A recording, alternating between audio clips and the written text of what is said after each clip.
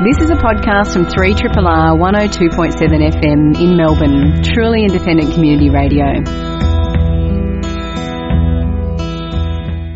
Welcome to Bite Into It. It's us. It's time to talk computing and technology. It's Dan Salmon, it's James Noble, and I'm Vanessa Toholka. I'm kind of excited. I don't know why I'm a bit hyper. So I feel a little bit too. I haven't really eaten for a while, so I'm getting a little bit. Yeah, and I haven't slept. So between us, we're half a person. Well, it's, when you read too much about Elon Musk and you get all hyperactive and.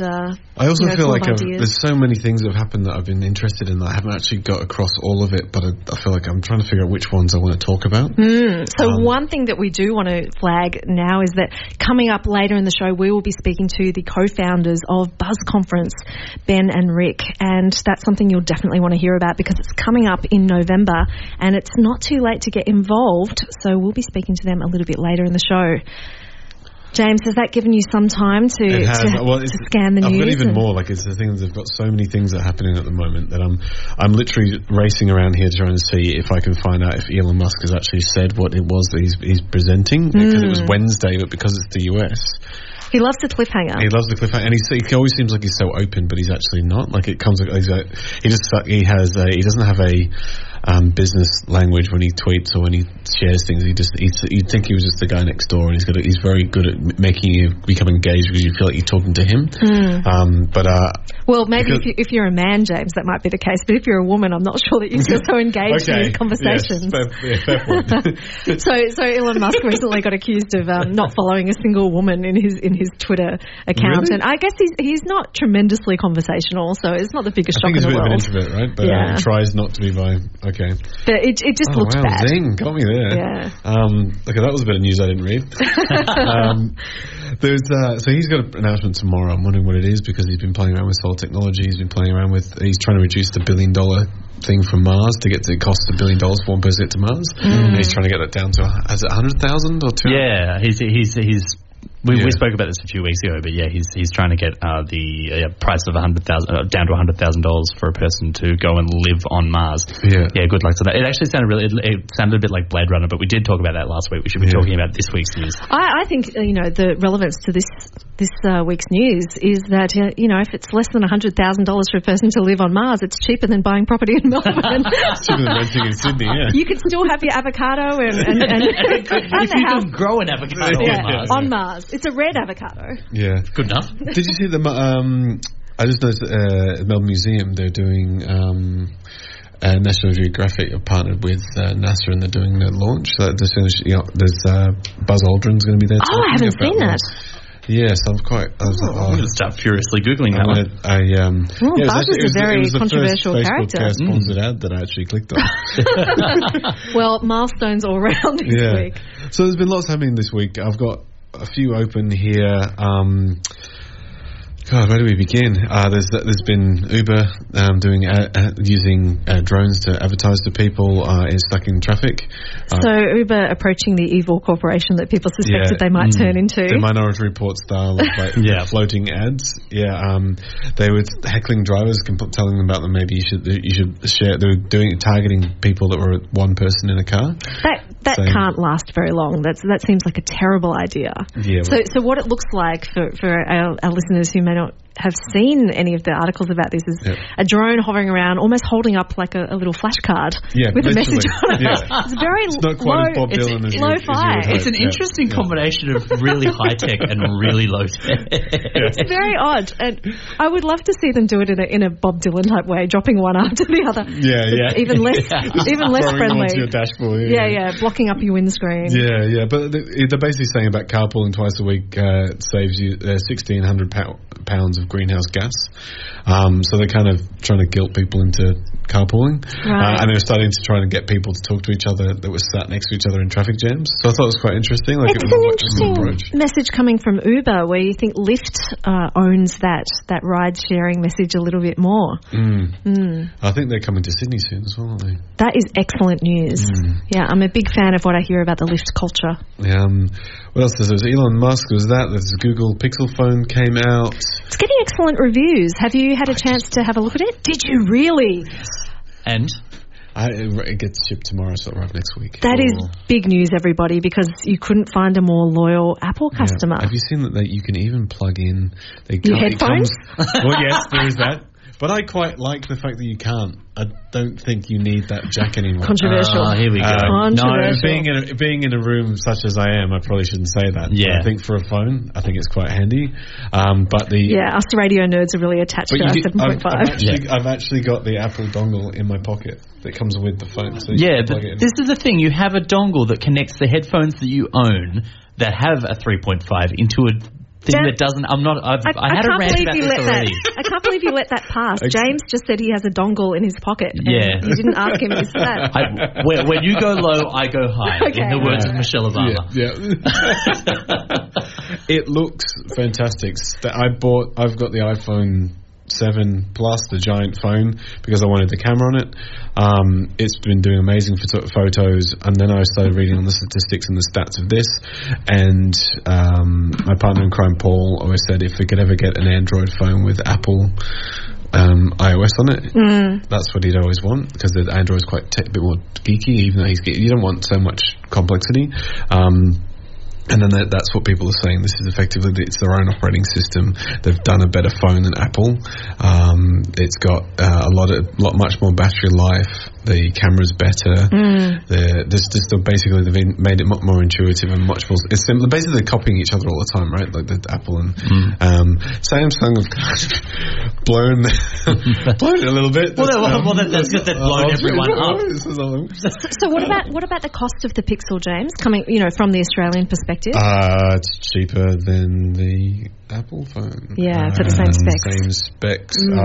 Slightly smaller storage, 1,200 versus $1,299. So $100 saved, but you get your jack, Dan, and you get unlimited. What makes it awesome? You don't need a big memory because you get lifetime unlimited storage on Google Drive. So everything you put on it, all your photos, all your videos, all your music gets synced with the cloud. That is a nice segue.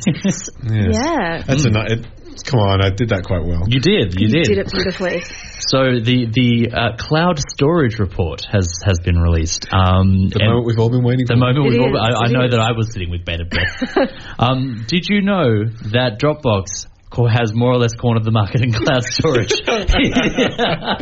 You could have done that better. Come on. No, really? Oh, well, I suppose I could have done a countdown. What else do you think? This year's moment in cloud storage. The exact same moment as last year. Yeah. They lead the consumer cloud storage market with 63.8%. Yes. So they're ahead of Google Drive, OneDrive, and Box of all users choosing their service. Interesting. Yeah. Do you reckon that this revelation in Google phone uptake will significantly change that? Exactly what they're going after. This is exactly what they're going after. They're going after Apple big time. Yeah. They've just trumped them. You never know what Apple. I have to admit, the technology is better. Everything about the phone is better. It's the operating system that made it be the differentiator. But you've got to. They'll start taking over the drive space. We know everyone calls it cloud, and people who aren't in technology assume that it's like look up and think it's somewhere that they don't know about. I don't know if they still do that. It's still in a building, stuck on a hard drive, just multiple times around the world. Yeah. Look, I liked this article because it verified the sort of behaviour that I've been witnessing in users that I don't consider to be particularly geeky were well onto Dropbox and completely understood that this is a solution when email wouldn't work and everything else, they'd exhausted their options. They understood very well that they could use this for moving around, say, house plans or, big group sections of data. The user experience of Dropbox is pretty good. It's excellent. It is. And it syncs with, online, cloud-based, I suppose, Microsoft products, which people still use. As a person whose day job at the moment is to try and convince people to move to the cloud, I think this is it's a great case in point that people are able to easily use it. So that said, I'm still quite reticent about completely syncing my world with the cloud. I don't like that. There have been some really bad news stories about syncing your music with the Apple Cloud. Oh, yeah, because it just deletes your files. I wanted to listen to Tool and I couldn't because even though I bought the albums and put them on my phone, I had to unsync link with iCloud to be able to copy it onto my phone, and then I couldn't listen to any of the other music because I'd unsynced with it. And then if you have your own music files and it's obscure, or if you've got weird versions of things, it can delete it and replace it with the really standard versions, or just get rid of things it doesn't recognise. Yeah, one of my friends got doing his first it's actually his fifth album or something, but it all had random names, and he was just trialling it, like to break it into his tracks, and it was still all before it had been finished in studio, and it just deleted it. Out of his I've heard that story from a few musicians, and it's well worth reading up on that issue for that reason alone. That's like me not saving something in Photoshop. We're feeling your pain, James. That's no good at all. Another really successful milestone has been passed by Pinterest. They've passed 150 million monthly active users, which is up from 100 million a year ago. I'm using it more and more. That's incredible year-on-year growth. Yeah. Well, I'm still not quite sure, and maybe you'll be able to shed some light on this, what their revenue market is. Like, how do they... I think... Bored Housewives. No, but the revenue model... when they make them. Don't they get kickbacks from click-throughs? Isn't it... No, they don't. No, and that's what I mean. I'm not sure whether. Having 150 million monthly active users, there's a lot of information there, so they obviously still need data. Is it something to do with the mobile options? Are there add-ons in mobile that you have to pay for? Maybe. No. There's business. I know there's business stuff. I was literally wondering, how does it? If you got that many users, I'm assuming that the revenue is from the information of understanding the audience. They have rolled out a shopping bag, which makes sense. Well, I suppose. Can you buy things through Pinterest? You started to, yes. Yeah, well, maybe that tag things. Yeah. So they've recognised that they need a revenue stream or a proper one. If anyone's out there and knows exactly what Pinterest's business model is, maybe tweet us at @BiteIntoIt to let us know, because it's an interesting idea. It certainly is. I like that you can collect things on there, not just because you're going to buy them, not just in an acquisitional way, but in an organising way. Yeah. I've started to use it as a bit of... people with OCD that are generally on the platform, such as myself. I've started using it as a bit of an inventory before a trip. So rather than having a physical list, I can have a visual sort of thing, just being like, check, do I have this thing I need to go camping? Great. I create a list of things that I know I'm never going to be able to afford. The most depressing board in the world. I similarly have. I own it if I put it in the list. Well, in a way you do own it. In a way, in a really superficial, not real way, you own it. Like the Back to the Future shoes, the Michael J. Fox. I tried to get some. You just can't. Like, there's 150 of them in the world. Like, see, I've got a picture of it, so technically I'm like, you weren't tempted by the Team Zizou sneaker? That was pretty cute. Oh yeah, Team Zizou. I tried to get those as well. I just literally bought I feel like I'm a child again. I bought a vinyl, a 12-inch Bill Murray, like Venkman, cartoon character. Fantastic. That was today. Like, I'm nearly 40. We would love to welcome into studio Ben Decry and Rick Gino. They are the co-founders of the Buzz Conference. I blame you for that, James. And the conference is happening in November. Welcome to studio, guys. Thanks. Great to be here. Now, we've spoken to you in the past about Buzz Conference, but there have been a lot of changes since then. Can you lay out the basics about what your conference is and how it's different from what we usually think of as a conference?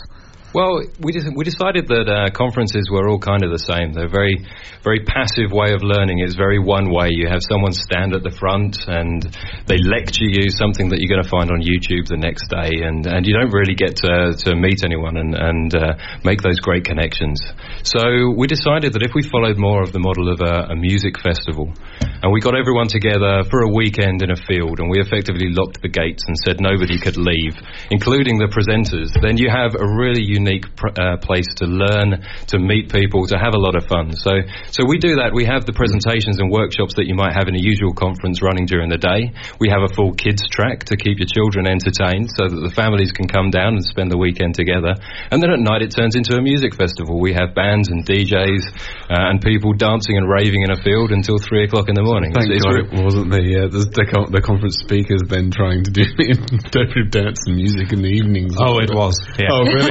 One of the presenters who came along, Paul Fenwick, actually commented that a lot of conferences he's been to have attempted to try and get participants, the delegates and the presenters to dance, and they've all failed except BuzzConf. Like, we have people going absolutely mad in front of the stage. It's fantastic. It's the funniest juxtaposition to see people still wearing their name tags from the conference portion of the day, dancing around with glow sticks in a field.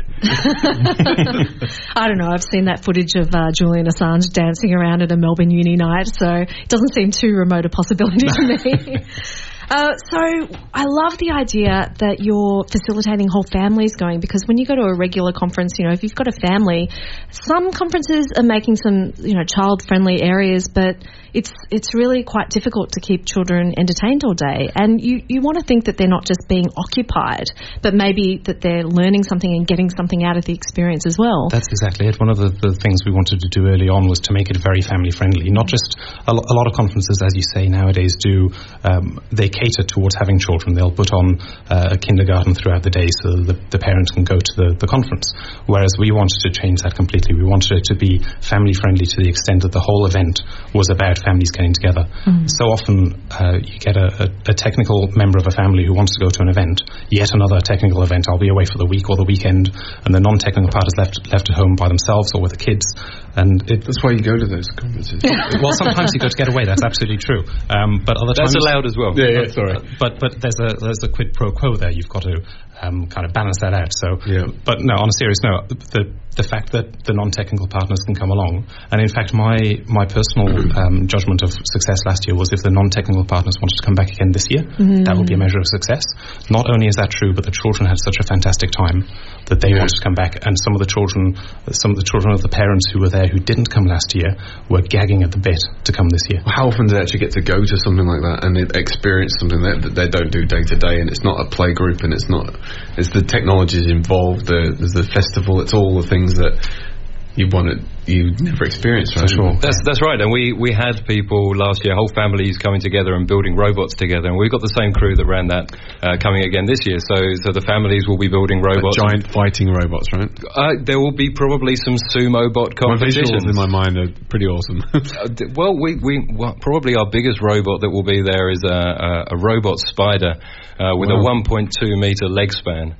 And this thing's amazing and really good fun to see up in person. But also the guy that makes it, he's running a workshop on 3D printing as well. So all the people that are involved in the robotics, in the workshops, they love getting involved with the full family so that people can learn and play together. And we don't just have workshops for kids, for families, but we've got some dedicated for kids as well. So we're running an event called Minipreneurs this year, which is a weekend long event for kids to learn a bit about the startup culture. So there'll be product inceptions and development and a panel with some of our speakers to help them along that startup journey. And you have some incredibly experienced people speaking at your conference. Some of the ones who jumped out while we're still talking about the kids sort of part of the program, I guess, were Beck Spink and Will Egan, who have co-founded Code the Future. We spoke to Beck Spink recently about some of their success in getting coding skills into schools and getting kids having experience, seeing what a coding life might be like. What are Will and Beck bringing to your event? So Code the Future were there last year as well, and they were one of the major contributors towards the kids track. And this year, the workshop that Rick was just talking about, the Minipreneurs, is what Beck will be running there. Perfect. I couldn't think of a better person to be running that. Absolutely. We're really looking forward to that one. Yeah, there's actually three of them from Code the Future. I think there's Mel and Will as well. And so they'll be facilitating a lot of things, not just the coding, but also the designing, the inception process. So learning a lot about the importance of that startup and innovation culture that's so great about Melbourne from some real industry leaders. So jumping a bit away from just the kids track, I was pretty excited to see that you're going to have Dr. Paris Butfield-Addison, who people might know from being behind some award-winning ABC Play Score iPad games, the Qantas Joey Playbox. He's a really playful sort of fellow to follow on Twitter. And, how did you cross over with him? Well, he wanted to come to BuzzConf. He asked us if he could come and do a workshop there. And in fact, I think our call for presenters every year is a really great way to meet new people. And I think Paris actually submitted 3 or 4 different things. He's always got so much going on, and they're all really exciting. It was very difficult to allocate just one slot to him, to be honest. But he's running a workshop to help to allow people to build virtual reality games, computer games. So. Fantastic. everyone will be getting a little Google Cardboard, and then spend a couple of hours going through that process of creating a game, and you get to take that away with you, and the cardboard at the end of the day as well. So it's something to keep in most of our workshops. I mean, I'm just been looking. I'll start again.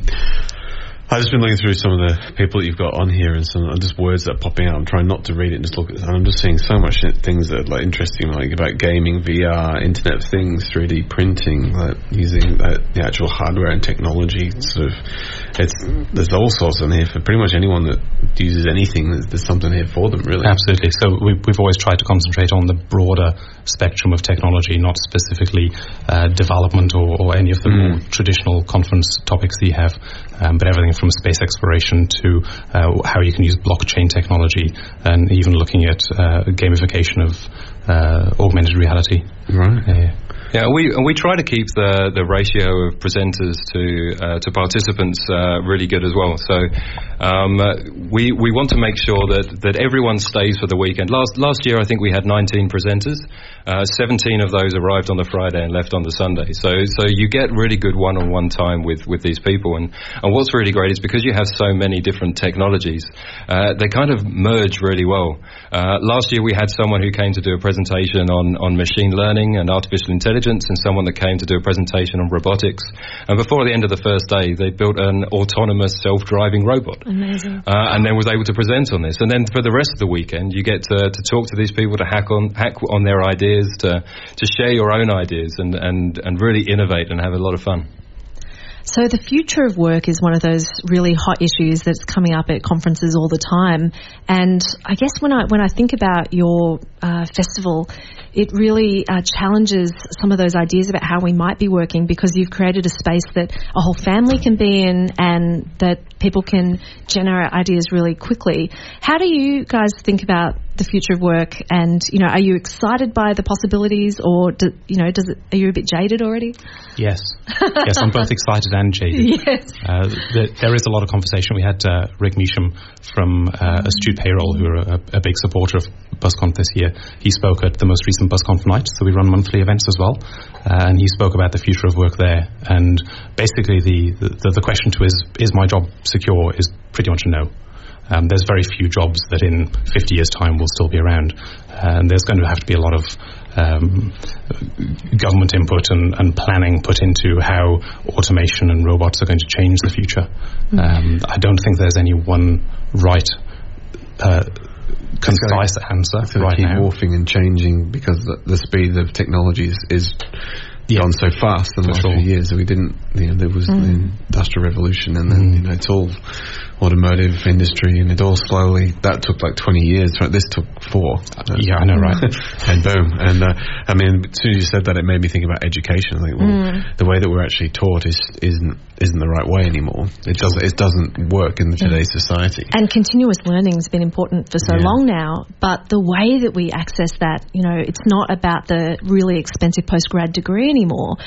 I get excited when I hear about your festival, because I think of those incidental learning opportunities, and they're really, it seems to be just organically designed so that it will appeal to a whole range of learning styles, because you can touch, you can talk, you can look, you can, participate or stand back and observe as much as you like. And that's really clever. I mean, how much of this is by design? I think we had a really good idea of what we wanted to do a couple of years ago when we first came up with the idea, and we wanted to have that space where people can be creative, and that's one of the reasons that we have it outside of the city, because when you take away those 4 walls, when you step outside of that conference centre, it really does open up your mind to different applications of technology. You're no longer thinking about how can I use this in my job. You're thinking about how can I use this to have fun with the family sitting next to me. Or you really open up those possibilities. It's kind of, technology is going so many different ways. I'm kind of with Google, kind of brought the world together because everyone could search the world, and then now they're starting to, with the latest update, change it down to being more looking local. And then so it kind of contradicts what it was supposed to do in the first place. But then the way that we're doing it now is that I've completely lost my train of thought. What is going on with the sugar here? It's amazing. Yeah. That sort of way of doing things is kind of changing, and it's so nice that you can learn things with your family. And imagine being a 7-year-old you don't have to be sat at your desk at school writing on a piece of paper. You can be sat in a field making a robot with your parents. And imagine watching your parents getting excited about doing stuff, building a robot. Most people in today's society think, putting something together like Lego or Meccano, that's kids' play. But if you see parents getting excited about this, it's a great way of learning through osmosis that this is actually fun. Yeah. I think as well you've had such a rise of the maker and the hacker communities in recent years, and a lot of that is because this stuff is so much more accessible. The components that we're using and the places that we can go to hack and build, they're just everywhere now. They're much more accessible. So you even get parents and children doing things for the first time together. It might be that when a parent goes fishing for the first time with a child, that's something that they've been doing for generations. But how many people can say that the first robot they built was both the adult and the child did it together? Yeah. So when we think about this environment, I wonder, you've got the traditional workshops and things, and you've talked about how much fun things are and the building and getting your hands on. Is there a lot of exploration about solving important problems and where these kind of practical grassroots skills play out in a more sophisticated way? Sure. There's a lot of conversation that happens. So as Rick said at the beginning of the segment, you go to a traditional conference and you're in a room and information is imparted on you. And the best part is the hallway track, the 45 minutes at lunch where you actually get to talk to people. BuzzConf is that all weekend. So there are the talks, there are the workshops, but outside of that, which isn't just during lunch, it's all evening and even between the sessions, people are inspired by what they've heard, what they've learned, what they've gotten their hands on, what they've played with, to think about the future, the implications of the future. So rather than just, people talking about how, VR is exciting and it's a different experience to anything they've had before, in your experience of BuzzConf's past, what sort of issues are people bringing to the table that they're curious about maybe solving? So there's one... Okay, I was going to talk about one particular talk that's coming up. There's a woman called Lily Ryan who's talking about the Rage Against the Ghost in the Machine is the name of the talk title. This is hands down my favourite talk. It's a great title. I know, right? So the idea is that we already have researchers looking at how artificial intelligences can learn about you from your digital footprint on the internet. So if they can learn about you, can they become you? And if they become you, then can they replace you? And what happens if you lose your autonomy? Because we all operate in a digital world now. We do online banking, we talk to the ATO online. There's no reason why a sufficiently advanced artificial intelligence who knows everything about you can't be you. Yep. So can it then shut you out of your own life? That's not the angle she's going down with her talk. And on the optimistic side, can it do all the boring stuff I don't want to do? Well, I would like to clone myself. Yeah. If I could clone myself and brainstorm with myself and get my other self to do all the boring shit, that'd be fantastic. Of course, we're probably all Black Mirror fans here, and if you haven't explored Charlie Brooker's crazy world, be a good idea to get out there and explore it. He really engages with these ideas very well. If your left brain could talk to your right brain, how cool would that be? Yeah. And you then start to figure out which way you're thinking and how you understand. You better understand yourself, right? But if you create a separate consciousness, does it become a slave consciousness? And are you actually torturing yourself? Well, as you see multiplicity, then you kind of start working together as a team eventually. Well, because we're Triple R, I don't feel like we can get by without actually asking you about the live music every night and what goes on after official hours.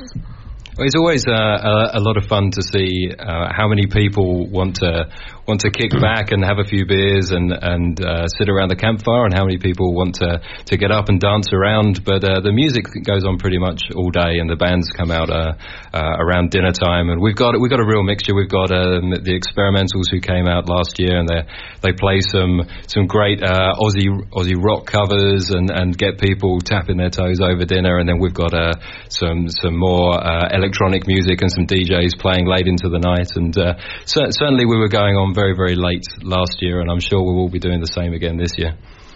We've got a repeat visitor as one of our sponsors as well. 10 Collective are coming back as a sponsor this year. They sponsored us last year as well, which is fantastic. But one of the things they're doing this time is they've got a cabin to themselves. So if you want somewhere a bit quieter to go and still socialise, but you don't want to be right in front of the stage with the loud music, they're going to have like a little party den that's going to be a bit further removed. So we've got a couple of different zones as well. That's what we expect from you. You're very flexible with your options there. You know what, though? I reckon the music in their place will probably be louder than the main stage. Maybe. I've partied with those a lot before. So tell us the logistics of your festival. Where is it happening? When's it happening? And how can people get tickets? So it's taking place in Ballan. It's about an hour outside of Melbourne towards Ballarat. To get tickets, buzzconf.io is the website, and there's a register button there. In terms of logistics of getting there, so obviously it's a campsite, you can turn up in your car and set up your tent. If you want to use public transport, which we encourage, it's a socially good thing to do. There's a train station not far away, Ballan Station. Yeah, there's a V line out there, isn't it? There is, yeah. So it's direct from Southern Cross. And we're going to be running a shuttle bus from the station to the venue itself. So you can get there without even having to like hire an Uber. I don't even know if they have Uber in Ballan. Possibly they've got two. Once you've arrived there, there's plenty of space to set up camping. We've got different zones if you want to be nearer the activity, or further away if you've got kids, or you just want a quiet zone. If you don't have camping equipment, there are dorm options that you can grab through the registration system, or we've even got glamping options. There's a 5-meter bell tent with a bed all made up for you, so you just arrive and kick back. So whatever level you want to engage at in terms of the registration, the accommodation, we should have something to cover you. Excellent. Right. Thanks so much for telling us about BuzzConf coming up in November. Those dates again? I've gone quiet because I'm actually reading. It's the last weekend of November, the 25th to the 27th. And for anyone that's listening tonight, if they want to use the discount code BITEINTOIT, they will get a $50 cash back on their registration. Oh, that's very generous. Thanks, guys. Thanks for coming in and telling us about your festival. It sounds absolutely incredible. Thanks for having us. Now, James, you were musing over a lot of things after that interview. Yeah, I finally remembered what it was. And I tried to say it again and I forgot it again. But what I was just thinking about the Google Places and the way that sort of things, everything was about all together, and then now it's gone sort of singular, and you're in your entire environment again. Like if you're searching Google, now you get local, you don't get global anymore. Like you kind of do, but not really. It's forced. And maybe also game experiences have changed a fair bit as well. Have changed a fair bit. Like, and you have like things like Call of Duty. I don't play games anymore, because if I did, I'm in trouble. I'll never leave. Well, for a long time, you played games by yourself, and then you could play them with a team. But now you can watch. Two-player. It used to be 2-player or 4-player, but now you can watch other people like twitching their games. Sorry. Well, I've been when I was in Bangkok a couple of years ago. They had the World Championship of a game, and there was thousands of people watching screens, watching people playing games. Yeah, esports. That's something I have trouble getting on board with. Does that mean you're an athlete if you're in a sport? Oh, not esports. I'd rather watch baseball. I like baseball. But I was just thinking, with new technology, your phone, you may be interacting with people, but you're not. Like, we could be sat in a room or having dinner together, and you're not communicating with the person in front of you. You're talking to someone else, being social, which is an oxymoron. But I was thinking it was more of what is happening slowly, so with VR and AR, and that we're starting to share things live together. Like I mentioned in the ad break, I think how you guys are drinks. That's not what happens if you talk about news when you're not on air. Was it like the McCann experiment with NASA with the bus we've talked about before, where they did they turned all the glass into LED clear screens, so it looked like they were, and then all those 50 kids got to have the same experience together and see each other, rather than having something on their face that they couldn't see other people. Yeah, for a long time we've had conversations about the isolationist aspects of technology, but I don't think that many of them were by design. They were by technical limitations. Yeah. And now that we're getting much more sophisticated input and output mechanisms with our technology, with our hardware, the options that we're seeing, and particularly we're seeing artists explore those options in interesting ways. Someone who we didn't actually mention in the last interview, but who is going to be at Buzz Conference, is Stephanie Andrews. And she's fascinating to me because she works at the intersection of art and technology. And she's one of those people who has great ideas about how we can use, the emerging technologies in different ways to make us feel something or think something or realise, in different ways. And that's just epic to me. That's a game changer. I mean, it's that. Just you saying that as well. And what we've been talking about reminds me of a friend of mine, Henry Cowling, that lives and works in London, has started. Loves music. He's VR specialist. He's creating this project where the first one is a pianist in the middle of the room that plays. There's a live performance, but you put VR headsets on, and then you see everything being sort of. Do you remember you get live? You get the old Winamp. It really keeps the love of that. So, it's they'd have the music, the visual of the equalizer would be turned into an art piece of art that would be moving and interacting with the music. He's doing that where it's actually creating like a 3D model of the person sitting in front of you with the beams of light, and you actually get the music plays what you see. And it's a beautiful thing. Everything's starting to become more shared, like the people are sitting in a circle. The person is actually sat there, but then you're seeing them through a different set of glasses, right? Yeah. And I feel like some artists really try and do that anyway. When you go and see, some prepared piano or something with Hauschka, and it's so much of the show is, the sound's there, but they want to give you a matching visual, and so they're setting up cameras to give you different angles on, the prepared piano or something, so you can see things going on.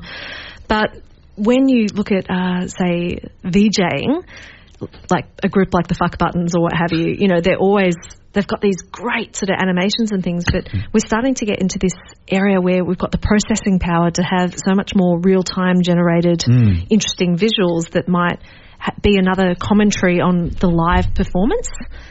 That's a great space. Yeah, and you said in New Zealand, I think it was a year or two ago when they started using that, where the DJ was playing live and all the pattern would be on the wall behind him, and it would interact and create music and video happening all as it was happening. Like, so you could change it based on what the music was being played. And when you look at that the other way, where you have people who've done analyses of music and looked for patterns that way, you could almost get, you could easily get to a space where people are programming in a visual way or in an oral way instead of in another way. Yeah. Like, it's just the potential for people with synesthesia to kind of use their talents in really interesting ways. And you use different ways of learning to be able to get this, to do something. If you're not very good at reading music and you just can't get it and figure it out, there's that now technology is changing the way that you can try and create that music by using your hands in a different way the way that you think it can be worked.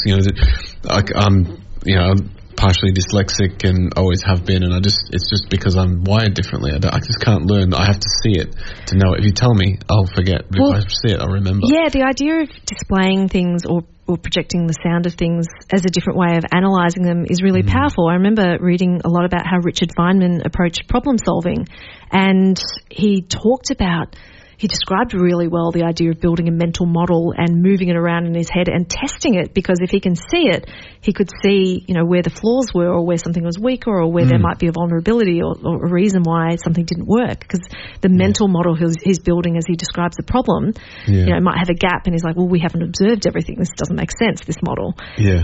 So if we could do the same thing for other sorts of problems, if we express it as a tune and, the dissonance is where the bug is, that's amazing. Yeah, then they're trying to do it in movies all the time. You see like Iron Man when he's like a hard drive, like technology, IA, and he's looking at like a 3D morph thing in the middle. That's actually starting to become a way of being able to look through things. Like, that's quite amazing. It is amazing. So I've got something that's a fraction more tangible than that, and I think we need to bring ourselves down.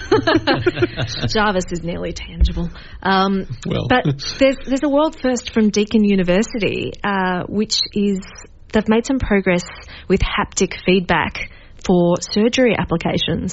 So what haptic feedback is when you're using like some sort of virtual control of a robot, for example, but you want to be able to get feedback from what you're virtually touching, because that sort of sensory information can be very important. You can imagine, particularly if you're a surgeon, the feeling of different types of tissues or instruments that you're using, the sensitivity, that feedback is really important.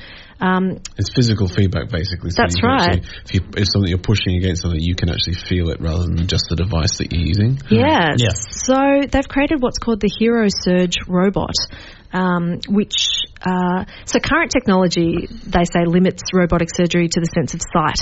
And so that means laparoscopic or keyhole microsurgery, using haptic feedback, so as well as sight, but also having this sensory perception, could be a lot safer and more accurate, and, therefore help reduce the amount of trauma of surgery and lower the risk of things like blood loss and infection.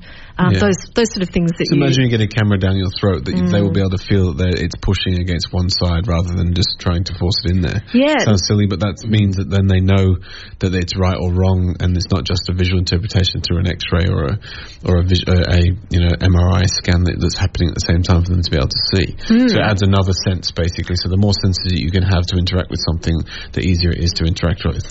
Well, one of the things that they're describing, which I had no idea, is that the touch of tissues which have cancer compared to normal tissues, they feel different, and so there's a benefit. Tissue, right? Yeah, there's a benefit in feeling that difference, for a surgeon, and you just go, wow, I can see how this would be really helpful. So they haven't done this alone. Reaching into your bag as well. Yeah, just for a regular application. Yeah. So this technology was created in the lab at Deacon's campus in Geelong. They've collaborated with experts from the School of Medicine at Deakin, and they've also been working with some people from Harvard and Deakin's Institute for Intelligent Systems Research and Innovation, Deakin School of Medicine, and Harvard University. And they've unveiled these results at the Australasian Simulation Congress. Great. That sounds like one of those old school conferences that we've been maybe disparaging a little bit. For something this technical, sounds just about right. I mean, talking about things like that, it reminds me of so everyone's talking about driverless cars. And you're not going to be behind the wheel anymore. But what actually means is that people that have disabilities gives them ability to be able to be mobile. So you've got people who can't see can still own a car. People who have other, so maybe physical disabilities, or it makes people more mobile through technology. They don't even realise it. Absolutely. It's endless, the ideas. And if you were a bit tempted by BuzzConf, but you don't know if you're ready to commit to the festival yet, you might want to hear about this. Yes, they're holding talks from the festival presenters tomorrow night, which is the 20th of October, at the Savoy Tavern in Melbourne. So it'll bring you a sneak peek or preview of what the amazing sessions to expect over that festival weekend. So if you're interested, then I would definitely say get down there for a pint. Excellent. And other events, there is a 14-hour startup happening, organised by Melbourne's Silicon Beach. It's happening on Saturday, October the 22nd from 9 a.m. Saturday to 4 p.m. Sunday, and it's hosted at Collective Campus. Now, if you want a 20% discount, you can use the code MSB14HOUR, like HOUR. It is a startup boot camp where you can learn all about what it's like to be in a bit of a 14-hour pressure cooker to develop your initial business model, have your assumptions challenged, learn how to pitch, figure out, what your value proposition is, do some virtual prototyping. There's a whole lot of other things there, but it's a really compressed way to learn a lot about that system and co-work with some new people. Another event happening this coming Monday is Code and Collaborate at Collective Campus, and I love the alliteration there. The meetup is a casual coding session to work on freecodecamp.com. There'll be questions to ask and helping each other out about learning to code, chatting about learning to code. It's an informal session. It's a bit of a study group. You can work on your Free Code Camp curriculum, and there's a short segment dedicated to 5-minute talks, so lightning talks from members about a range of coding topics, and we'll tweet out a link to that one. There's also, on the 29th of October, 5:30 till 8 o'clock, is She Makes Games Play Party. So this is being hosted by the Girl Geek Academy, and it's on at the Fine Folk at Acme X. Some of my friends, which are, it's an awesome space. It's great, yeah. Oh, it's such a nice space to work in, and some really good people in there as well that you might be able to rub shoulders with. It's a hashtag #SheMakes_games. It's the second time, however, this with a little twist. I'm trying to read through these bits and pieces. It's a game-read development community to come along with, play games, drink, and meet with some amazing women interested in the world of gaming development. There's going to be drinks, snacks from 5:30. some brew, can I say booze? It's right. Yeah. Right audience. Yeah. By Kaju Beer. Partners are to be announced, and there's some free games for developers, Game Dev Pal, and networking tickets. So I'm looking who's there. There's the Gardens in Between, Intergalactic Space, Princess, Ninja Pizza Girl, Putty Pals, Shooty Skies, and Crossroad. So if you want any more information, then speak to Lissy, Lissy, at geekgirlacademy.com. Girlgeekacademy.com. Yeah. Look, it's been an excellent evening. We have one more quick event, which is an Engineering and Technology 2020 Insights and Opportunities chat at Engineers Australia. It's happening on the 3rd of November from 5:30 to 7:30. And it's all about hearing from a keynote speaker, Mark McCrindle, on demographic trends as they relate to the engineering and technology sectors. So if you're interested in the future of Eng and Tech, something to get along to. Thanks for tuning in this evening. A big thank you to our guests, Rick and Ben. Excellent to hear back from them. It seems to be an annual thing, and it's great to see a little Australian technology festival growing and growing. Thanks, James, for your company. Thank you, Dan, and thank you to all our kind listeners out there. Good night, and do stay tuned to Anthony Carew with the International Pop Underground up next. This has been a podcast from 3RRR 102.7 FM in Melbourne. Truly independent community radio. Want to hear more? Check out our website at rrr.org.au.